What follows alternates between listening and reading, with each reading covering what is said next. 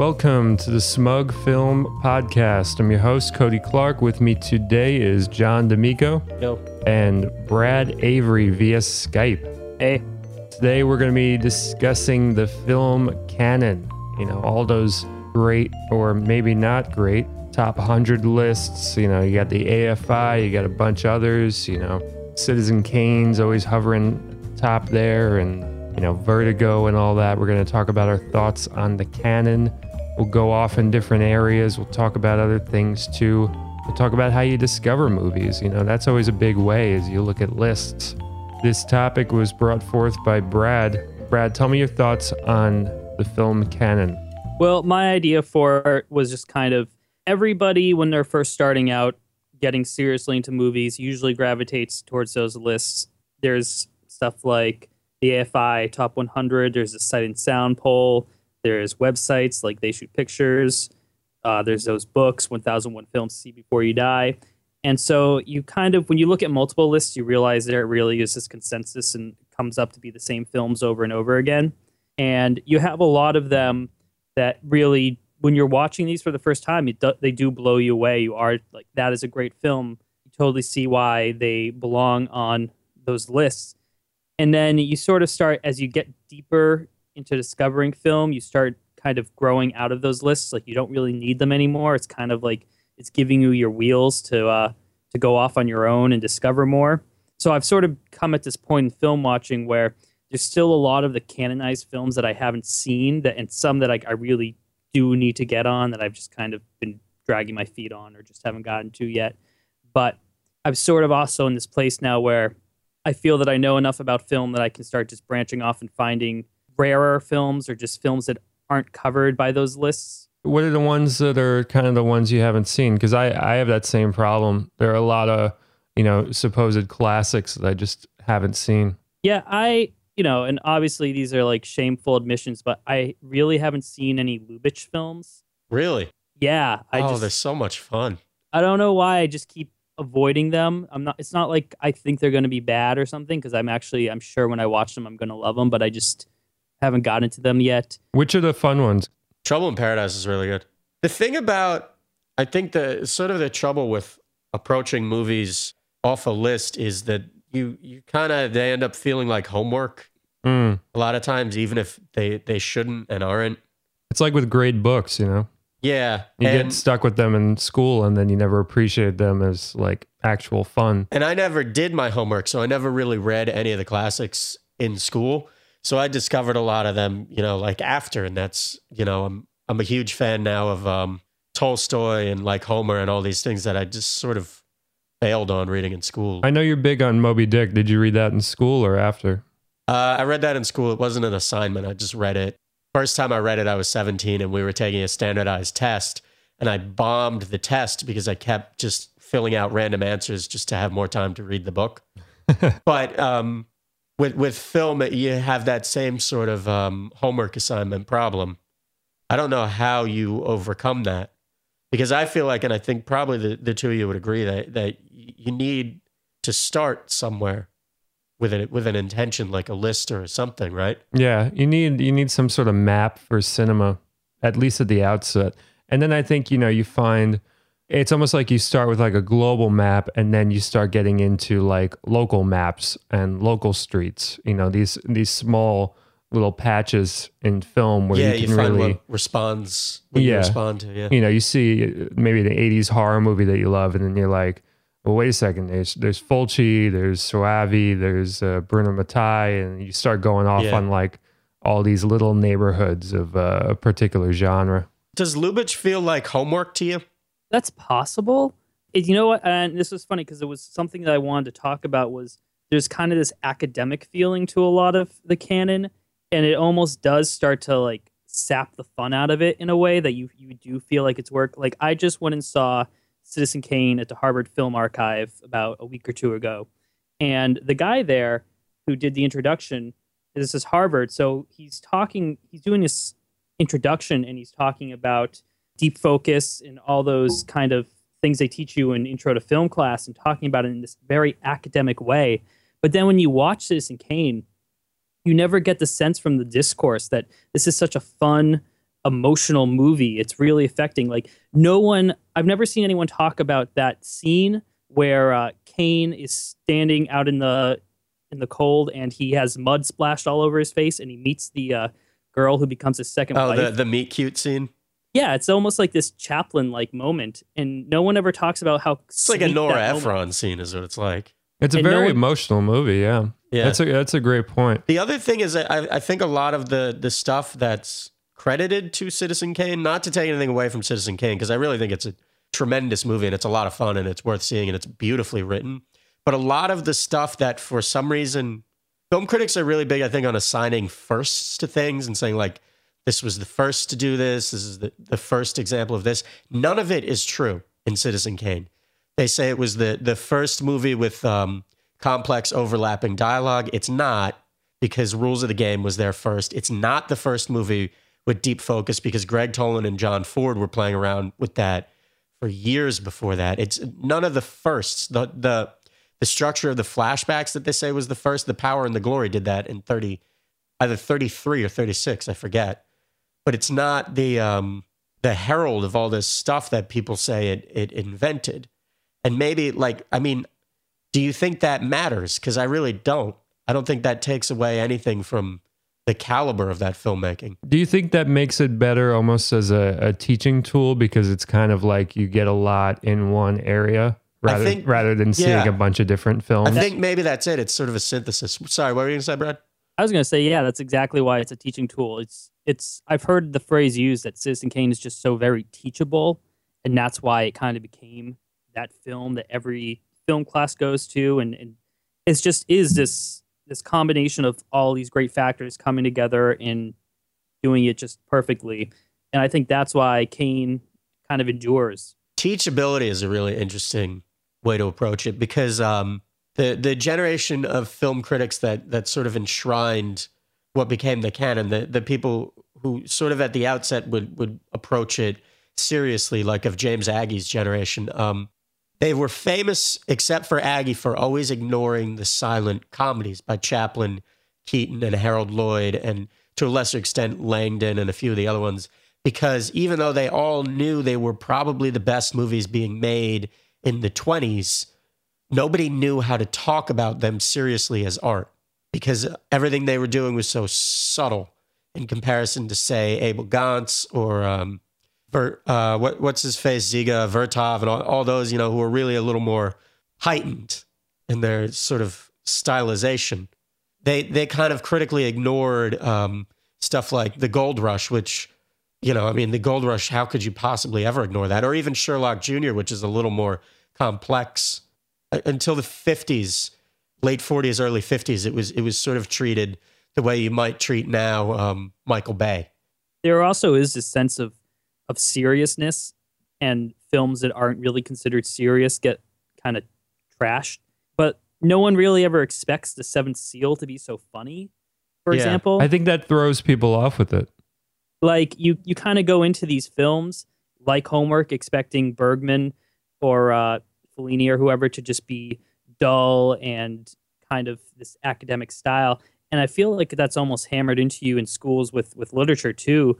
Like, I feel like they gave us Dickens too early, and now I can't really get into Dickens because I was, 15 when trying to read Great Expectations, and it just did not connect with me at all. And now I go back to that book and I can't do it. So there's almost a sense that you don't realize that there's a reason these films are so beloved, and part of the reason they're so beloved is that they're entertaining and they're fun. And that's kind of lost in the canonization, is that movies are fun. Yeah, there's a little bit of putting a necktie on everything. Like with music, if any country song is ever any good, they'll call it a folk song. And it's the same thing with movies, where all of a sudden, if you have a horror movie that's any good, all of a sudden it becomes a thriller. And, like Sixth Sense. Yeah, or Silence of the Lambs is the big one. I mean, everybody goes around calling that a thriller. That's a stone cold horror movie. There's a certain branch of the I guess, academic criticism that's still very uncomfortable with that. That's still caught up on the high art, low art thing. I worry about that because I think it's kind of damaging, because it really gives you this impression, this false impression of a lot of films that they endorse, that they're going to be like a slog. Like people come into, I've spoken to a lot of people about this. A lot of people expect the first time they see it for Casablanca to be a very long movie because it's acclaimed. So their expectations are going to be that it's deliberate and long and slow.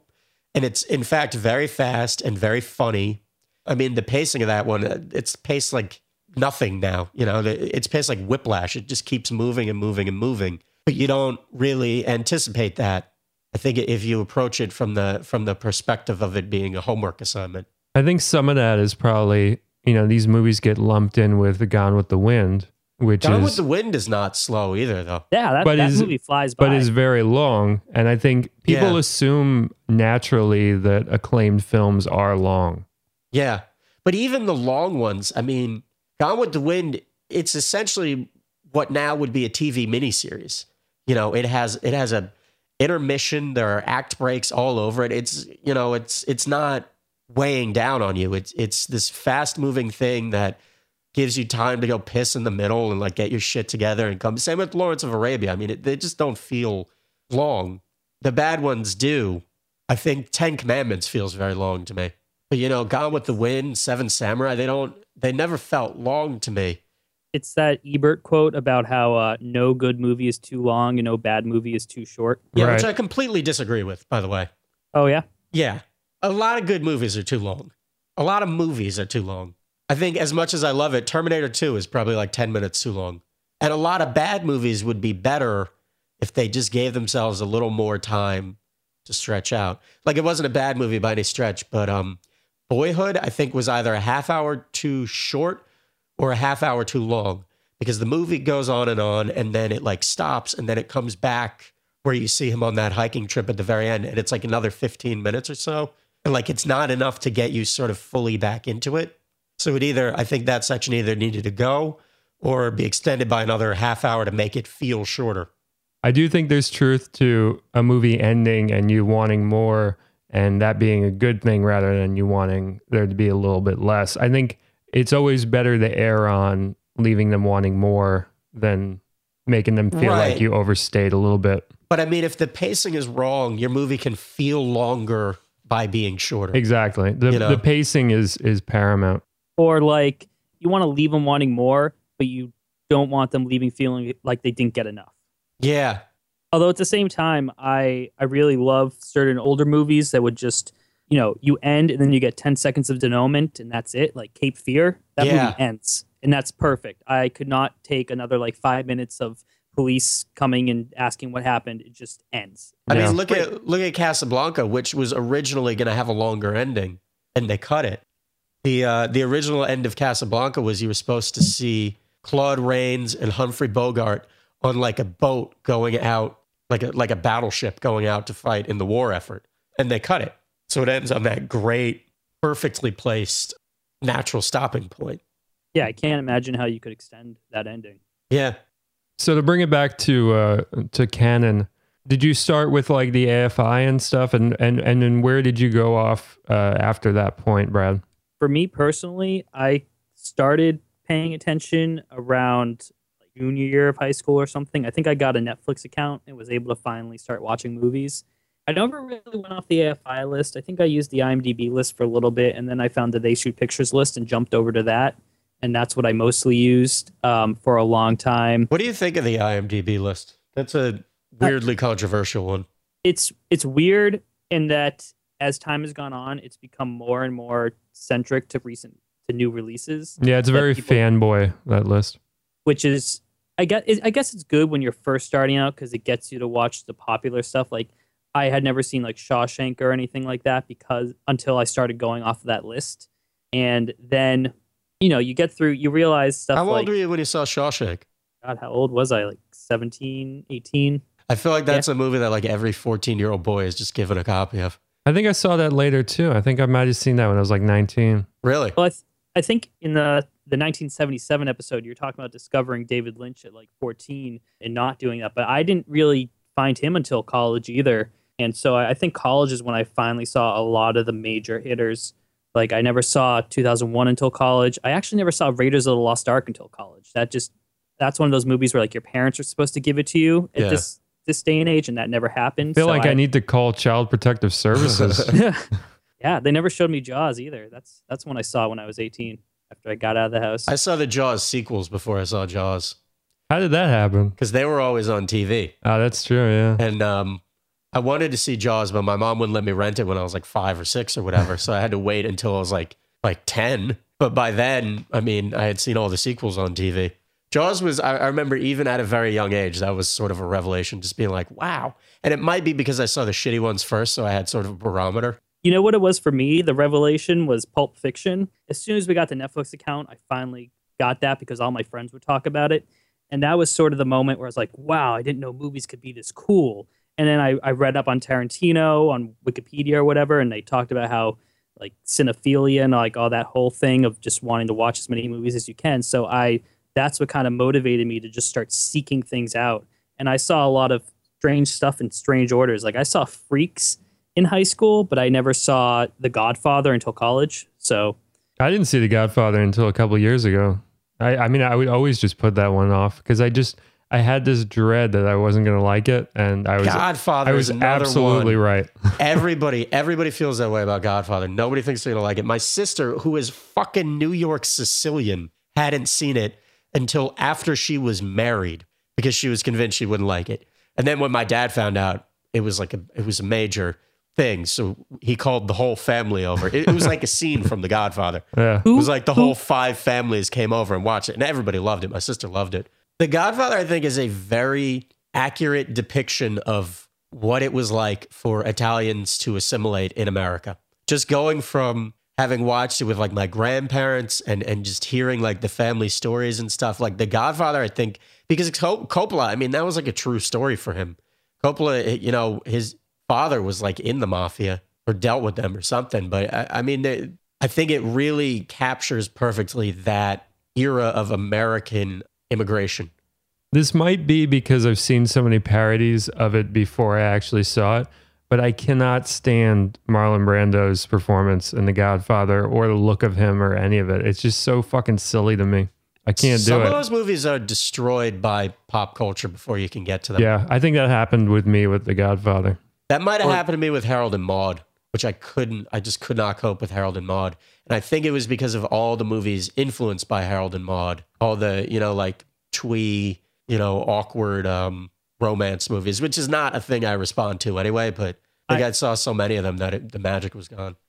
You know what I find interesting is it feels like everybody has a handful of classics that don't do it for them. I'm always more interested in that than in the ones that people like. Like, I'm very interested in which ones people just don't respond to.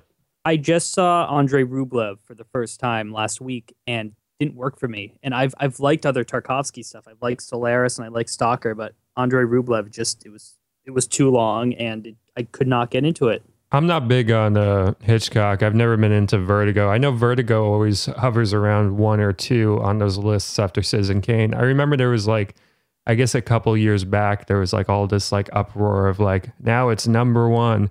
And it's like, who the fuck even, first of all, gets excited about any of that, like, and follows it like it's a fucking sports team.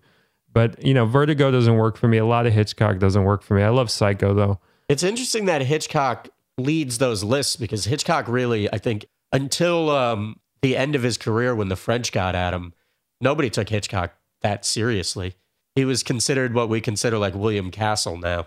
It's interesting how when you read old film books, you see kind of the changing sentiment. Like I have this one on underground film by Parker Tyler, and he mentions early on in the intro about the art of film and film being a serious art form. And he talks briefly about Hitchcock and how Truffaut is the one who's going on about how much of an artist he is. And he just, dismisses that. And it's just like, Hitchcock is not art. He's commercial pop and we shouldn't take him seriously. And so it's funny just to see like 40 years ago, that argument about Hitchcock not being a serious artist and the idea that he's not an artist. Yeah. I mean, he was making thrillers. It's the John Ford thing, John Ford, contemporaneously with when he was alive, in Europe, he was much more well-respected for his Westerns, whereas in America, they remembered him more for like Grapes of Wrath and his Irish movies and stuff. And it's because that generation of criticism couldn't take Westerns seriously as a as a genre that anybody could be making art in. And like The Searchers, which is the one, if you want to talk about a movie that's been cursed by how much people love it, it's The Searchers, because that is a very complicated movie that you need kind of the background in Westerns to even know what it's doing to trick you. But anyway, The Searchers wasn't taken particularly seriously at its time. It was Scorsese's generation, the next generation, that really gave that movie its reputation. What about now? What do you think are the ones that are, either from the last like 20 years or so or 30 years that you think will be re-rated in the future and get a little higher in people's minds that people might be overlooking, like Ford or Hitchcock? I think mid-budget action right now is doing some really because I think once the concept of like a musical where you just watched people dance for an hour and a half went away as sort of a money-making concept, you needed a place for just very gorgeous choreography. Yeah, The Raid is just, Raid is damn near a dance movie. Yeah, there's the scene in the middle of John Wick, which was one of the better movies of 2014, I thought, where Keanu is just like laying waste to a nightclub. And if you look at the last great nightclub action scene, it was Terminator 1. And that's a very like grim, sort of frightening, like running and hiding and shooting type of thing. And in John Wick, it's a dance. I mean, you're watching a dance happen, and it's really beautiful. Grown men dancing with each other. Yeah. I think we've talked about this before, but something like Pain and Gain just got trashed offhand because it was Michael Bay, and no one really stopped for a moment to think, is Michael Bay capable of making a good film? Instead, they just wrote it off. That was such an interesting conversation. The people who liked Pain and Gain but couldn't come to terms with that fact, I thought was so fascinating. I saw this one review where the guy was saying how it's got great actors and the actors are what carry it and they make it funny. But everything he's praising about the film, he doesn't stop to consider that this is Bay's direction that has made it work. People have always had that problem with Bay. I mean, I don't know how you can watch Armageddon, which has a Coen Brothers supporting cast saying lines like, "Why would you bring a gun to space?" and then not come out thinking that it was supposed to be funny. It was a very silly comedy, that one, that people graded on the merits of whether or not it was a good, serious space drama, which is unfair. I mean, whether or not you think Armageddon was great, I'm not particularly interested in, but like it was unfair to evaluate it on the basis of something that it was not attempting even to be. It's kind of like Bay is just an interesting one. I don't know if he's going to get a proper critical evaluation. I don't know if most of his films deserve it or not, but he's way better than anyone gives him credit for. Yeah, he's almost like the Andre Detoff of right now, where he's like not a top tier guy, and you can't you can't expect Psycho to come from him or whatever. But when he's good, he's really good in a way that other maybe more consistent filmmakers aren't capable of being. For the listeners and for me too, who is Andre Detoff? He was a director of Westerns back in the 40s and the 50s. He did B Westerns, and he did a lot of them. And most of them weren't great, but the ones that were very good were striking. They're visually very beautiful. The stories were pretty slim. So what's like, what would be a good starting point for people who want to get into him?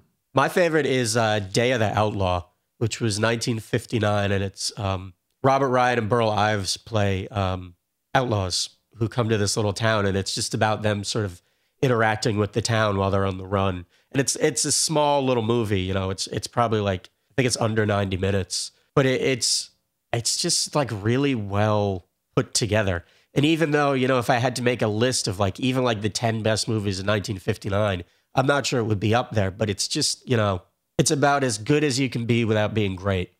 So how did you get into all these Westerns? Like, what was your entry point? Because, we're talking about lists and reading up on things. I didn't get into Westerns until late. Everybody who knows I'm into Westerns just assumes like my father was really into them, because that's how people get into them. Yeah. Especially because my dad really liked movies, and that's how I learned a lot of these things from. But he really wasn't. He's not a Western guy. He liked sci-fi and noir, so that's how I got into those things. I got into Westerns, I would say, late high school, early college, and it was Stagecoach that really did it. This was before it had, a DVD release. This was This might have been the IMDb list, to be honest. This was just sort of giving something a shot that I didn't think I would like. And then finding that it was really like just this beautifully told story. And the action still at 70, 80 years, whatever it is, like still held up. And there were things they did in Stagecoach that I couldn't believe they were doing. Yeah, when you describe it like that, it almost sounds like you're talking about like a Tony Jaa movie where they do those crazy fucking stunts because they just don't give a shit. You know? Yeah, I mean, there are pieces like that. And of course, most of the movie isn't that. Most of the movie is a pretty nicely done character piece. And that stuff lands so well that you almost forget that the ending is coming, which makes the ending action scene, I think, so much more effective because you get so wrapped up in the story that by the time it comes, it's not like you'd been waiting for it. It's like it sort of blindsides you. Would you say that's a good first Western to really get into Westerns? I think so. It's pretty simple, clean, easy one with a really nice DVD and Blu-ray, and it's quick, and the acting's really good. Yeah, Brad, what do you think? You're kind of into Westerns too, aren't you? That's a Criterion now, though, too, by the way. I was going to say, like, Westerns are another genre that people have these assumptions about going in, and then they wind up being nothing like they're. Yeah, nobody will ever admit a movie like Johnny Guitar or a movie like that Anthony Mann one where you follow the Civil War soldier who's a Native American who comes back to his town and fights racism. They'll never admit those movies were made. I took a class sophomore year of college called Film and Gender, and it was actually Film and Race and Gender. And we watched some great stuff in that class and discovered a lot of really great things. But some of the homework assignments were kind of unspecific, where she wanted us to kind of get a sense of other films that were kind of problematic. And so she just said, watch any John Wayne movie. And so I think people came Any John Wayne movie was racially and sexually problematic to her. And so people kind of came into The Searchers with the idea that it was going to be racist. And so they came out of The Searchers thinking it was pro-racism because they were watching it with that attitude, rather than realizing it's one of the great anti-racism films. Yeah, I mean, you're not supposed to go into The Searchers thinking he's the hero. They tell you that about 40 times in the course of the movie, that Marty is the hero. Yeah, so it was a good class, but that was like the big problem with it. And another one was to watch a Rambo movie. And so I watched First Blood, and I came away from First Blood like, what the hell? This is really painful film about Vietnam. And has she seen these movies? I don't know.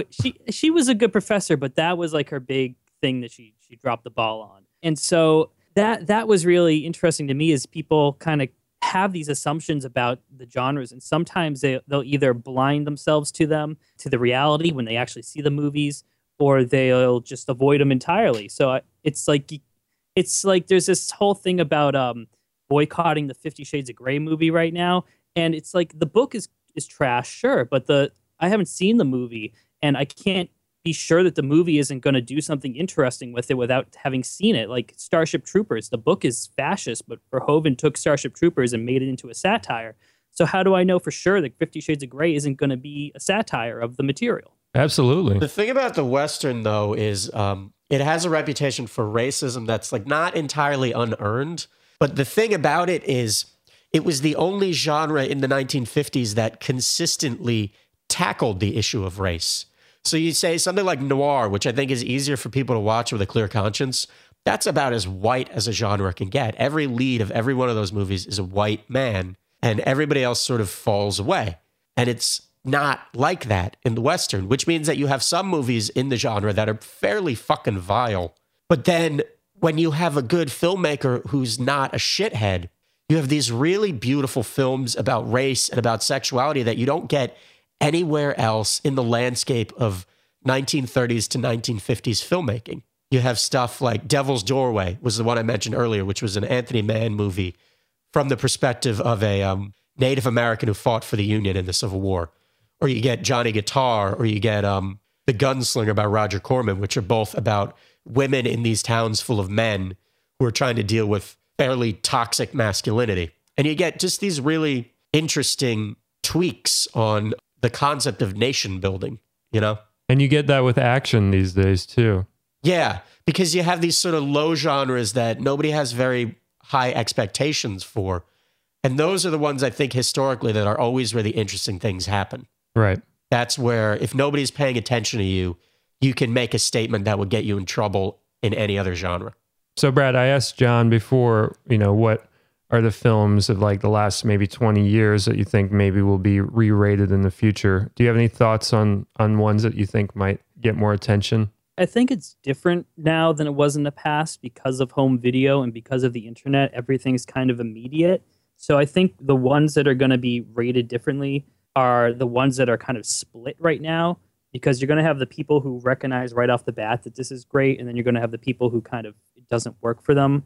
Because in the past, when you just have to wait for a revival, something like Peeping Tom gets completely trashed on its release and forgotten, and then it comes back later when a new generation discovers it and is like, this is actually a fantastic movie.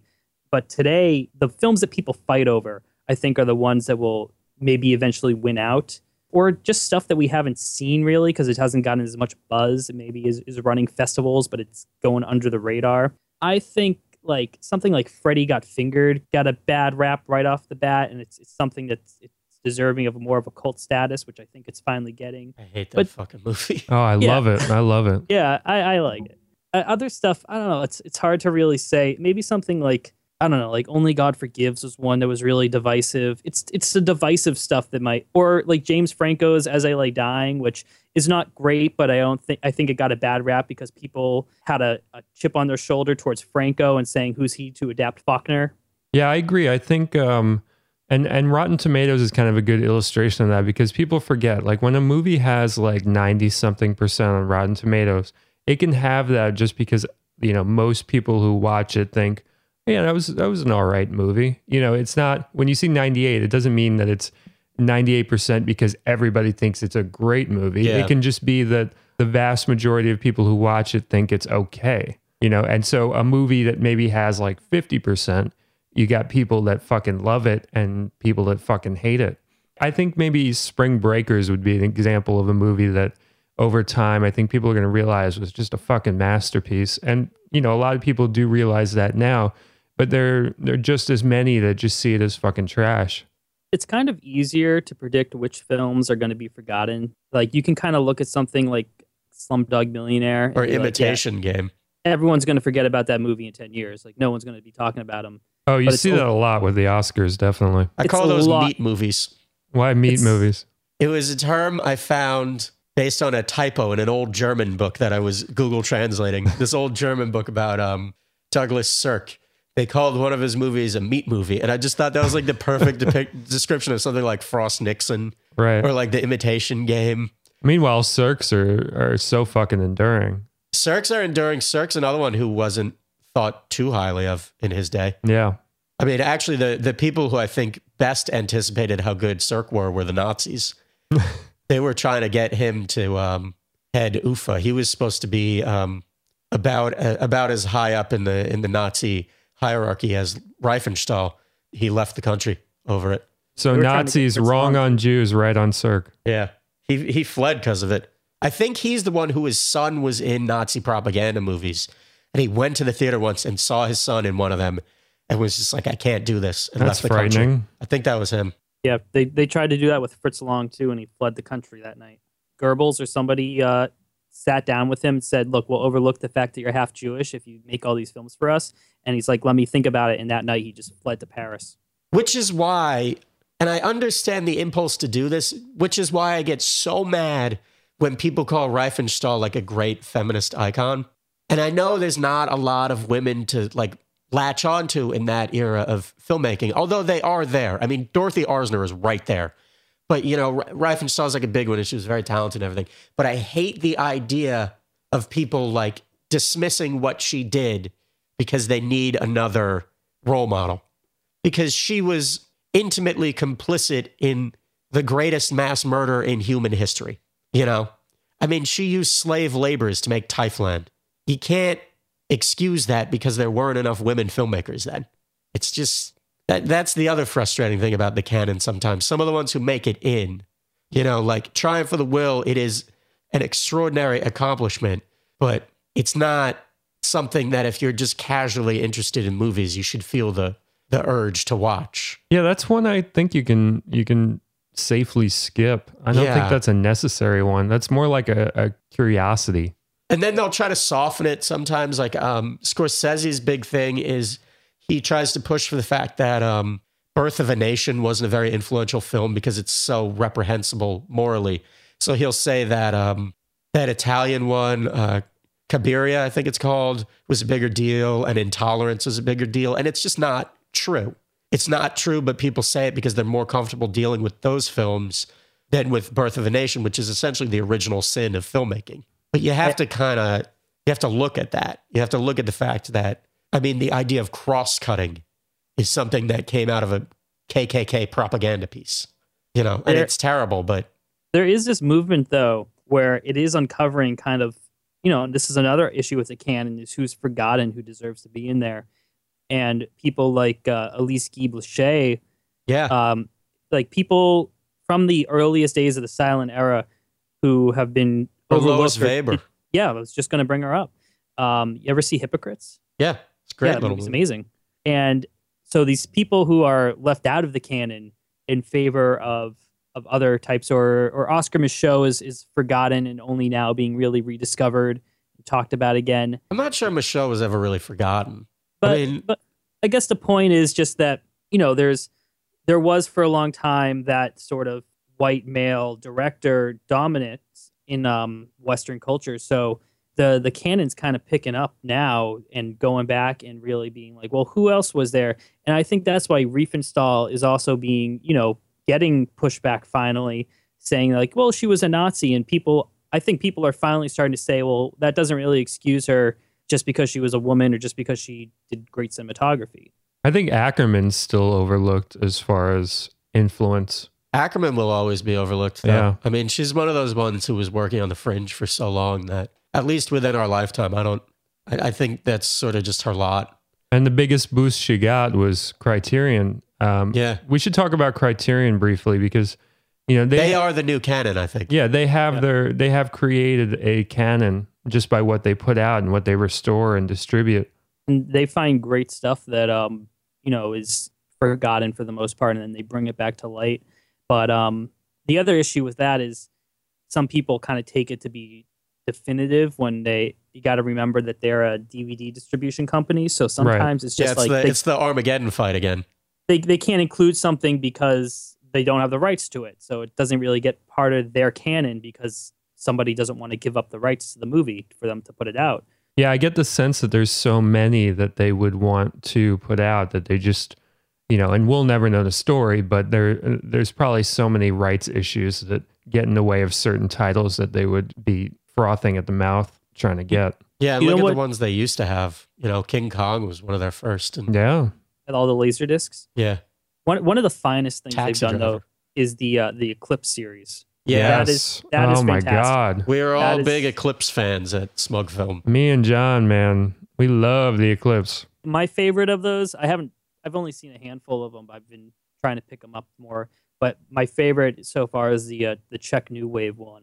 Oh yeah, with daisies and all that. Yeah, and like the joke is fantastic. That's a film that should be bigger in the canon. That's not. Yeah, I mean, Eastern European stuff is its own problem because that stuff was not accessible for so long. So I've been on a sort of quest for the past like 4 or 5 years of just watching a lot of Soviet films because they didn't really come over a lot. And it's, you know, like it's a whole second cinema of masterpieces. Tarkovsky made it over, but below him, you know, there were so many just incredible films in the, particularly I think in the 70s that they were doing that you have a hard road canonizing them now because they were off the map for so long and they're still fairly inaccessible. I have to go through sort of like a Silk Road to even get to them. But stuff like At Home Among Strangers, which is this movie about the 1917 revolution. I mean, I was watching that on my train commute home a couple years ago, and I remember just like holding the laptop like up to my face. I couldn't even believe how incredible some of that camera work was. And it was just something I downloaded on a lark that turned out to be like, I think maybe one of like the 100 best movies I've ever seen. Wow. There's an Iranian film I love called The Cow. Oh, yeah. Yeah, it's by a director named, I'm going to butcher his name, but it's Dariush Mejui. It's about a farmer who loves this cow. It's the only cow in his small little village, and he goes away for a week on business, and he has to leave the cow behind, and it dies. And he loves this cow more than he loves his own family, and so the villagers are like, we can't let him know the cow died, so they tell him it ran away, and he just goes catatonic. It drives him mad, and it's this really powerful film, and it's largely forgotten in the West, but it is the sole reason after the Islamic Revolution in Iran that film was not outright banned, because the Ayatollah was a big fan of it. Wow. And it's the only reason that we now have Kiarostami and the others who from that 90s wave that brought Iranian film to the centerfold. But I feel like the cow has still struggled to really come over and show that, like, hey, there's been Iranian film before Kiarostami and those guys. Yeah, and pre-revolution Iranian film is really, I might even prefer it sometimes. I've been on a weird little walkabout for the past few months where I've been trying to watch one movie from every country. And I know it's sort of like a fool's errand. I mean, some countries just flat out don't have movies, and others, like, they don't exist anymore. So there's some of them you got to figure out, well, like, is this a Serbian film, a Croatian film? What is it exactly? But it's just fascinating to see the absolute masterpieces that will come out of the blue. Like Kyrgyzstan out of nowhere has one of the greatest batting averages I've ever seen for a country. Really? Yeah, every film from Kyrgyzstan I've ever seen is like, I want to tell the world about it, And then other areas, it's just so hard to access. And Latin America is a big example where it's just like very hard to get English subtitles on most of those movies. And even surprising places like Canada does not seem to have that much of an appreciation for their own film heritage. And there's a great history of Canadian independent cinema that's kind of hard to get to because there's just no like institute or apparatus in place. I mean, they have their National Film Board, which is good, but they're too big a country with too long a history for just one facility to take care of. Well, it's not Degrassi, so why should they care about it? Yeah. There's a film that I really love that I came to from watching that great show Dinner for Five that Jon Favreau hosted on the IFC network, and on it Peter Falk is talking about Bread and Chocolate, a Nino Manfredi movie, and for a while that seemed like a movie that was destined for the canon, that would be like a Criterion release and people would really love. It's a very, very funny Italian movie that also deals with like immigration and some really dark stuff. And the DVD for it is fucking terrible. The subtitles are hard-coded and they miss like a bunch of lines and sometimes they don't line up perfectly. But even watching it like that, it's a fucking fantastic movie. And it's one of those movies if it had a restoration, people would fall in love with it. Absolutely. But it's kind of like a slog because of that. But what shines through is fucking fantastic. It's a great movie. And I think Criterion obviously hasn't been able to get the rights for it. I'm sure it's on their radar. And the fact that it's just had this like DVD from, I guess it probably came out in like 1999 or 2000. It was one of those early ones. It's probably a rights issue that's just preventing it from ever being part of the canon. Well, what's amazing is now it doesn't so much matter. I mean, it matters in the sense of giving a movie its due, but I mean, think about just the three of us, and maybe the community of people isn't more than a couple thousand, but you can access so many strange films in so many places now through the internet that the wealth of stuff available for us, I think, is orders of magnitude what was available for any other generation. Oh, absolutely. Interested in film. The mere fact that if we want to watch Seven Samurai, we don't have to wait for it to come to some small... Yeah, but even ignoring that, I mean, I'm talking about just stuff like the Internet Archive and things that aren't even totally curated. Yeah. Or even YouTube where there's torrents. Tens of thousands of movies. Yeah, and it's like the Library of Alexandria just like came to life. And now we're all just sort of struggling to figure out where the pieces fall now that we can watch everything. I've used that exact metaphor before too. It's insane. Like just YouTube, I have like 10 different tabs open right now of movies I've been meaning to watch that I would have never heard of ever before. Yeah. If it hadn't been for the internet. All right, we're going to take a quick break and we'll be back with a couple questions. So see you soon. And now, Chloe Peltier reviewing a movie she's seen parts of while working at the theater. Okay, I've been working Fifty Shade. It's a movie starring 50 Cent and 50 of his friends, each wearing a different pair of sunglasses. It's actually a movie with two people. One of them looks kind of like Carrie Elwes. Another one looks kind of like Charlotte Gainsbourg. Maybe they just look that way to me. But specifically in The Princess Bride and in Nymphomaniac, only younger and shot more detailed with a lot of back and forth glances with their eyes, where their eyes look really shiny. And there's a lot of gasping that sounds like it was ADR'd, but kind of in a good way. There's this thing about Focus Pictures that I've noticed. Focus Pictures are the guys who did this movie, 50 Shades of Grey. They're also the guys who did Theory of Everything, and they also did The World's End. I really like The World's End. It's a great movie. But the other ones are whatever. But even though they're whatever, they feel more awesome, kind of in a music video way. The way they do the timing of their editing and the way they shoot colors, or color correct colors, I'm not really sure, maybe both. It just kind of, it has a vibe that clicks, where it feels rhythmic and good to watch, even though it might not be a good movie.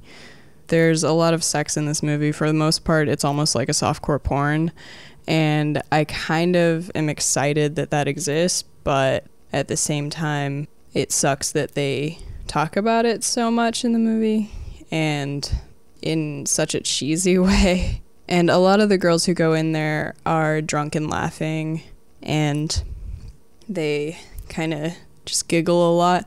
It's almost like they don't take it seriously, or they're afraid to take it seriously, and they took it seriously when they were at home, but don't want to take it serious in the theater next to their friends, because they come in there in big groups. They often ask me as soon as I greet them, so is it good, in like a winking way? And I think what they're trying to ask me is there any cock in the movie? And I'm like, well, there's a lot of titties. And then they're all disappointed. They go, only titties? And then I go, yeah, I mean, I don't think there's a lot of anything else, but I don't want to say it out loud. I don't know why it's not only that people are more comfortable showing titties than cock on screen, they're also more comfortable saying titties than cock in public, apparently. It's about it, but they seem happy with the guy. He doesn't really do a lot for me, but it's fine. I haven't read the books, so maybe they're expecting there to be a lot of cock shots because the books, maybe they had they just seem disappointed, but they seem happy that he's in the movie. Whenever he walks on screen, they get really excited, so he must be Christian Grey enough for them. That's about it. I can't really think of anything else to say about it. Thanks, Chloe. And now, back to the show. All right, this question is from Nick, and he asks, what's your favorite movie that you're sick of watching? I got to think about that. Yeah, me too. That's a tough one. It's almost like I don't want to say something and then realize, like, no, I'm not sick of watching that. I could totally watch that more. Like, I was almost about to say The Big Lebowski, but then I was like, no, I could totally watch that again. I could never watch Big Lebowski again. I don't think I need to see 2001 again. Yeah, I'm probably good on 2001. It's so cemented into my memory. Yeah. If I want to watch it, I can just I remember pretty much every frame of it. I could just sit down and think about it and like, yeah, okay. Yeah. I'm good. Okay, I got one. I really, in high school and a little bit afterwards, my friends and I got super into the Rocky Horror Picture Show, and we went so many times to that midnight screening. They used to do it in Harvard Square, and I can't do it anymore. It's too much. I still enjoy the music, but I can't watch that movie again. There's certain 90s comedies like Tommy Boy and Black Sheep that I've seen so many fucking times that and I always like them when I'm watching them. But if I ever needed to not see a movie again, I remember every fucking scene of those movies. I remember every fucking inflection in Chris Farley's voice and David Spade's voice when he's saying stuff. I could probably get away with never seeing those again, even though I fucking love them and think they're hysterical. I got a rough one. It almost hurts to admit it. I don't think I need to watch the Indiana Jones movies again. I agree. Yeah. Especially the fourth one. Especially number 4. Raiders in particular. I saw Raiders so many times over the years. Oh, yeah. I know every beat of Raiders. I know every word of Raiders, every musical cue. And it's a tremendous movie. And I think anybody who hasn't seen it is a friggin' lunatic. But I don't know that I need to see Raiders again. I won't get out of it what I got out of it before I was inured to it. Yeah, I don't know if I need to see Brazil again. which was one I really loved in high school. Yeah, Gilliam's a good choice for that. Yeah, I'm not confident I needed to see Brazil the first time, to be honest. I loved it. Like, in high I wouldn't school, call but it a bad movie, but something about it is just like, I can't muster anything for it. Oh, me too. I'm not big on Gilliam in general. I mean, 12 Monkeys I loved. 12 Monkeys is great, but I don't know if I need to see it ever again. I've only seen it once, and it's so fucking vivid in my memory, which is a great testament to it. But it's too vivid. It's like there's Yeah. nothing I missed. It's like I got it. I'm Sometimes good. they'll just be like, you'll know them too well. You know Yeah. what that happened to me with? That I know for a fact I can't watch this again because I tried to and just gave up. Conan the Barbarian, which Really? I've loved for like 20 years. Oh, it's wonderful. Yeah. And I love Conan the Destroyer too. I'm big on that one. I'm like the only guy who likes that one. Yeah, you are flat out. That's a great movie. The thing about Conan, though, is it's a movie that I know really well, and it's also very slow, which is a bad combination. It is slow, yeah. It's a 2001 thing. It's just like, it's like you know exactly what you're going to get, and you know exactly how long it's going to take to get you there. Yeah. And I've seen them a lot, but I could say that for Paul Thomas Anderson films. I don't need to see Magnolia again. I don't need to see Boogie Nights again. I could see Hard Eight again just because I don't remember too much of it, I don't think I've ever watched one of his more than once. Yeah, it's just like you get it and then you're good. last time I watched Houseu, I started getting bored. Yeah. How many times have you seen it? I probably seen it like 10 times at this point because Oh, it was that's one of too those, many. I've That's seen too many. I've seen it once. I'm good. It's one of those ones when you first discover it, you start being like, you got to find everyone you know and sit them down and like watch this, like, and then you kind of you love their reaction for it, so it keeps you going. And then See, I don't really get that way. I'll tell people to watch a movie, but like I won't feel the urge to watch it with them. Maybe I'm more of like a hermit or like a troll. Do you like a spy bridge on them troll. from like a little camera in No, the corner? I'll check in with them after, but you know. I rarely rewatch films unless I'm watching them with somebody who hasn't seen them before. Like I have a DVD collection, but it's mostly just to be like, hey guys, you haven't seen this. I want to sit you down and show it to you. Very magnanimous of you. What's one of those that's like your go-to? My go-to? Yeah, like one that you find that a lot of people haven't seen and you're just like, all right, we're watching this, man. I don't know. It used to be House. I don't know what it is anymore. I don't really do it as much. Like I did it a lot a few years ago, but I don't really do it as much anymore. That's like a college thing. Yeah. Yeah. You know, like when you live in the same building as everybody you know. Yeah, That's when I do that. Buffalo 66 is one of those for me. I always encounter people that just haven't seen it. And I'm like, dude, come on, just fucking watch this. And I guess Eric Schaefer is like a big one too, because a lot of people just haven't seen any of his films. And he's one of those guys where if you connect with him, you're set. Every single one of his movies you're going to love. So it's just, it opens up that door. And maybe Cirque is like that too. If you see your first Cirque and you like it, you just fucking lucked out. You just like hit the lottery. I've seen probably like 25 from him now, and maybe only 2 or 3 haven't connected. Yep. John Ford is like that too. I'd say Melville too. I fucking love Melville. Ooh, yeah. And I feel like even if you like just see like one of his heist ones, you're going to like his slower ones. You're going to like his romance stuff. You're going to like everything that he put out. He's probably my pick for the most solid French filmmaker of all time. The Melville that I like the least is Le Samurai. And Really? yeah, because I think I saw The Red Circle first, and that one blew me away. And so I started watching all his things. And by the time I got to Le Samurai, it was almost just like it wasn't as good as the rest of them. Have you seen Leon Marine Priest? No, I haven't. Oh, I adore that one. That might be my favorite. That's probably neck and neck with Le Dulot, or however you say it. You know, yeah, that one I watched when I was dead tired, and I don't remember a single second of that. That's worth like a revisit, I'd say. I love that one. That's when I'll rewatch something by myself. Is if I like can't remember the movie, but I remember enjoying it, and I'm like, I'm gonna sit down and give it a second go. I'm a big rewatcher. I watch a lot of things like 2 or 3 times.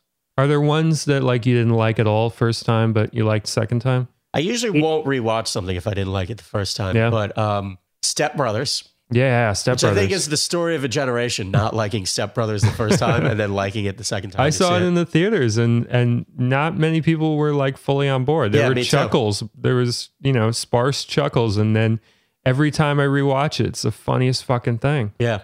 I Me too. don't- My college roommate had it, and the second time I was like, oh yeah, this is good. I think looping back to the canon, one good thing the canon does is that when I see a film that I don't like, but everyone else loves it, it will motivate me to go back to it and give it a second chance. The first time I saw 8.5, it did nothing for me. And I didn't get why everyone loved it. It bored me. Boy, but that clicked with me faster than almost any movie I've ever seen. I decided That's one of those like movies of my life for me, 8.5. Yeah, I gave it a second go because, it was like in every top 10 list. And I was just like, all right, I feel like I missed something the first time. And watching it again, it's still not like a great love. Like I don't love it, but I got way more out of it the second time, and I'm glad I rewatched it. Maybe I should try that one again because I really didn't dig it first time around. So maybe I'll like it second. Who knows? The thing about 8.5 is it was, I think, the first Italian movie I saw, or at least the first one that I knew was Italian. And all of the structural sort of idiosyncrasies and problems with the Italian film industry, which was, they had to loop all the dialogue and the stories were kind of... That kind of shit always gets in the way for me, the loop dialogue. Yeah, stuff. and the stories were more outlines than they were actual stories. And just the sort of, like peculiarities of the way they made their movies all worked in 8.5 for me. And they all enhanced the mood. And then for the next, I think probably 3 or 4 or 5 Italian movies I saw after that, including like Dolce Vita and all that, they didn't. So like I was scared off Italian film for a long time. And I've only like sort of recently started to come around to non-Western Italian film in general. And part of it, I think, is because 8.5 was so good and blew me away so much that it ruined me for the entire rest of that nation's cinema for like over a decade. See, for me, I was so used to like falling in love with Italian cinema immediately, like 5 minutes into watching it. Like I watched a lot of De Sica before I saw 8.5. And I was just used to just fucking falling in love, man. I mean, Sophia Loren, I've never loved a De Sica movie. Really? Never. You never fallen in love with Sophia Loren? She's gorgeous, but I've never loved one of his movies. Mm. I've liked most of them. I've never loved one. I would have pegged you for liking Bicycle Thieves. I know, but no, it just... Because it almost feels like the kind of TV that you love from like, Naked City and those little stories. It's like... Maybe if it was like a half-hour Naked City, you would like Bicycle Thieves. I mean, I like it. On paper, I should love it, but it's just something about it. It doesn't really click for me. Mm. It's something about the style of acting in Italian movies, maybe. I'm not sure what it is exactly, but it's just, there's something about it that every time I'm like, all right, just like back away from me a little bit. The thing that convinced me to give 8.5 a second go was that I loved La Strada. I absolutely adored it. It's another that one movie. I never loved.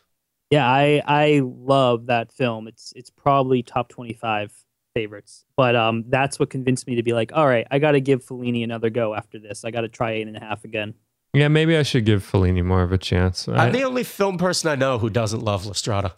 I've never seen it. It's one of those ones. It's like uniformly, and I guess rightfully so. It's really, like it's quick and parts of it are fun and it's really touching and it's well cast, but something about it just didn't click.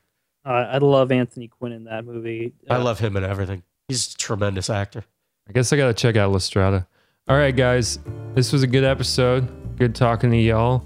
If you haven't signed up already, by the way, sign up to Smug Film Club. You get bonus podcast episodes. It's just a little mailing list. We just send you free shit. We don't send you, notices when episodes go up. We know you already know that stuff. We know you follow the site in other ways. We just want to give you free stuff. All we need is your name and your email address, and that's it. John, any parting words for our audience? Yeah, if you got, a young teenager getting into film, start him with the canon, but don't keep him there too long. Right on. And Brad, any parting words? Yeah, I agree. And don't feel bad if you don't like a film in the canon. Damn right. All right, y'all. See you later. Bye-bye.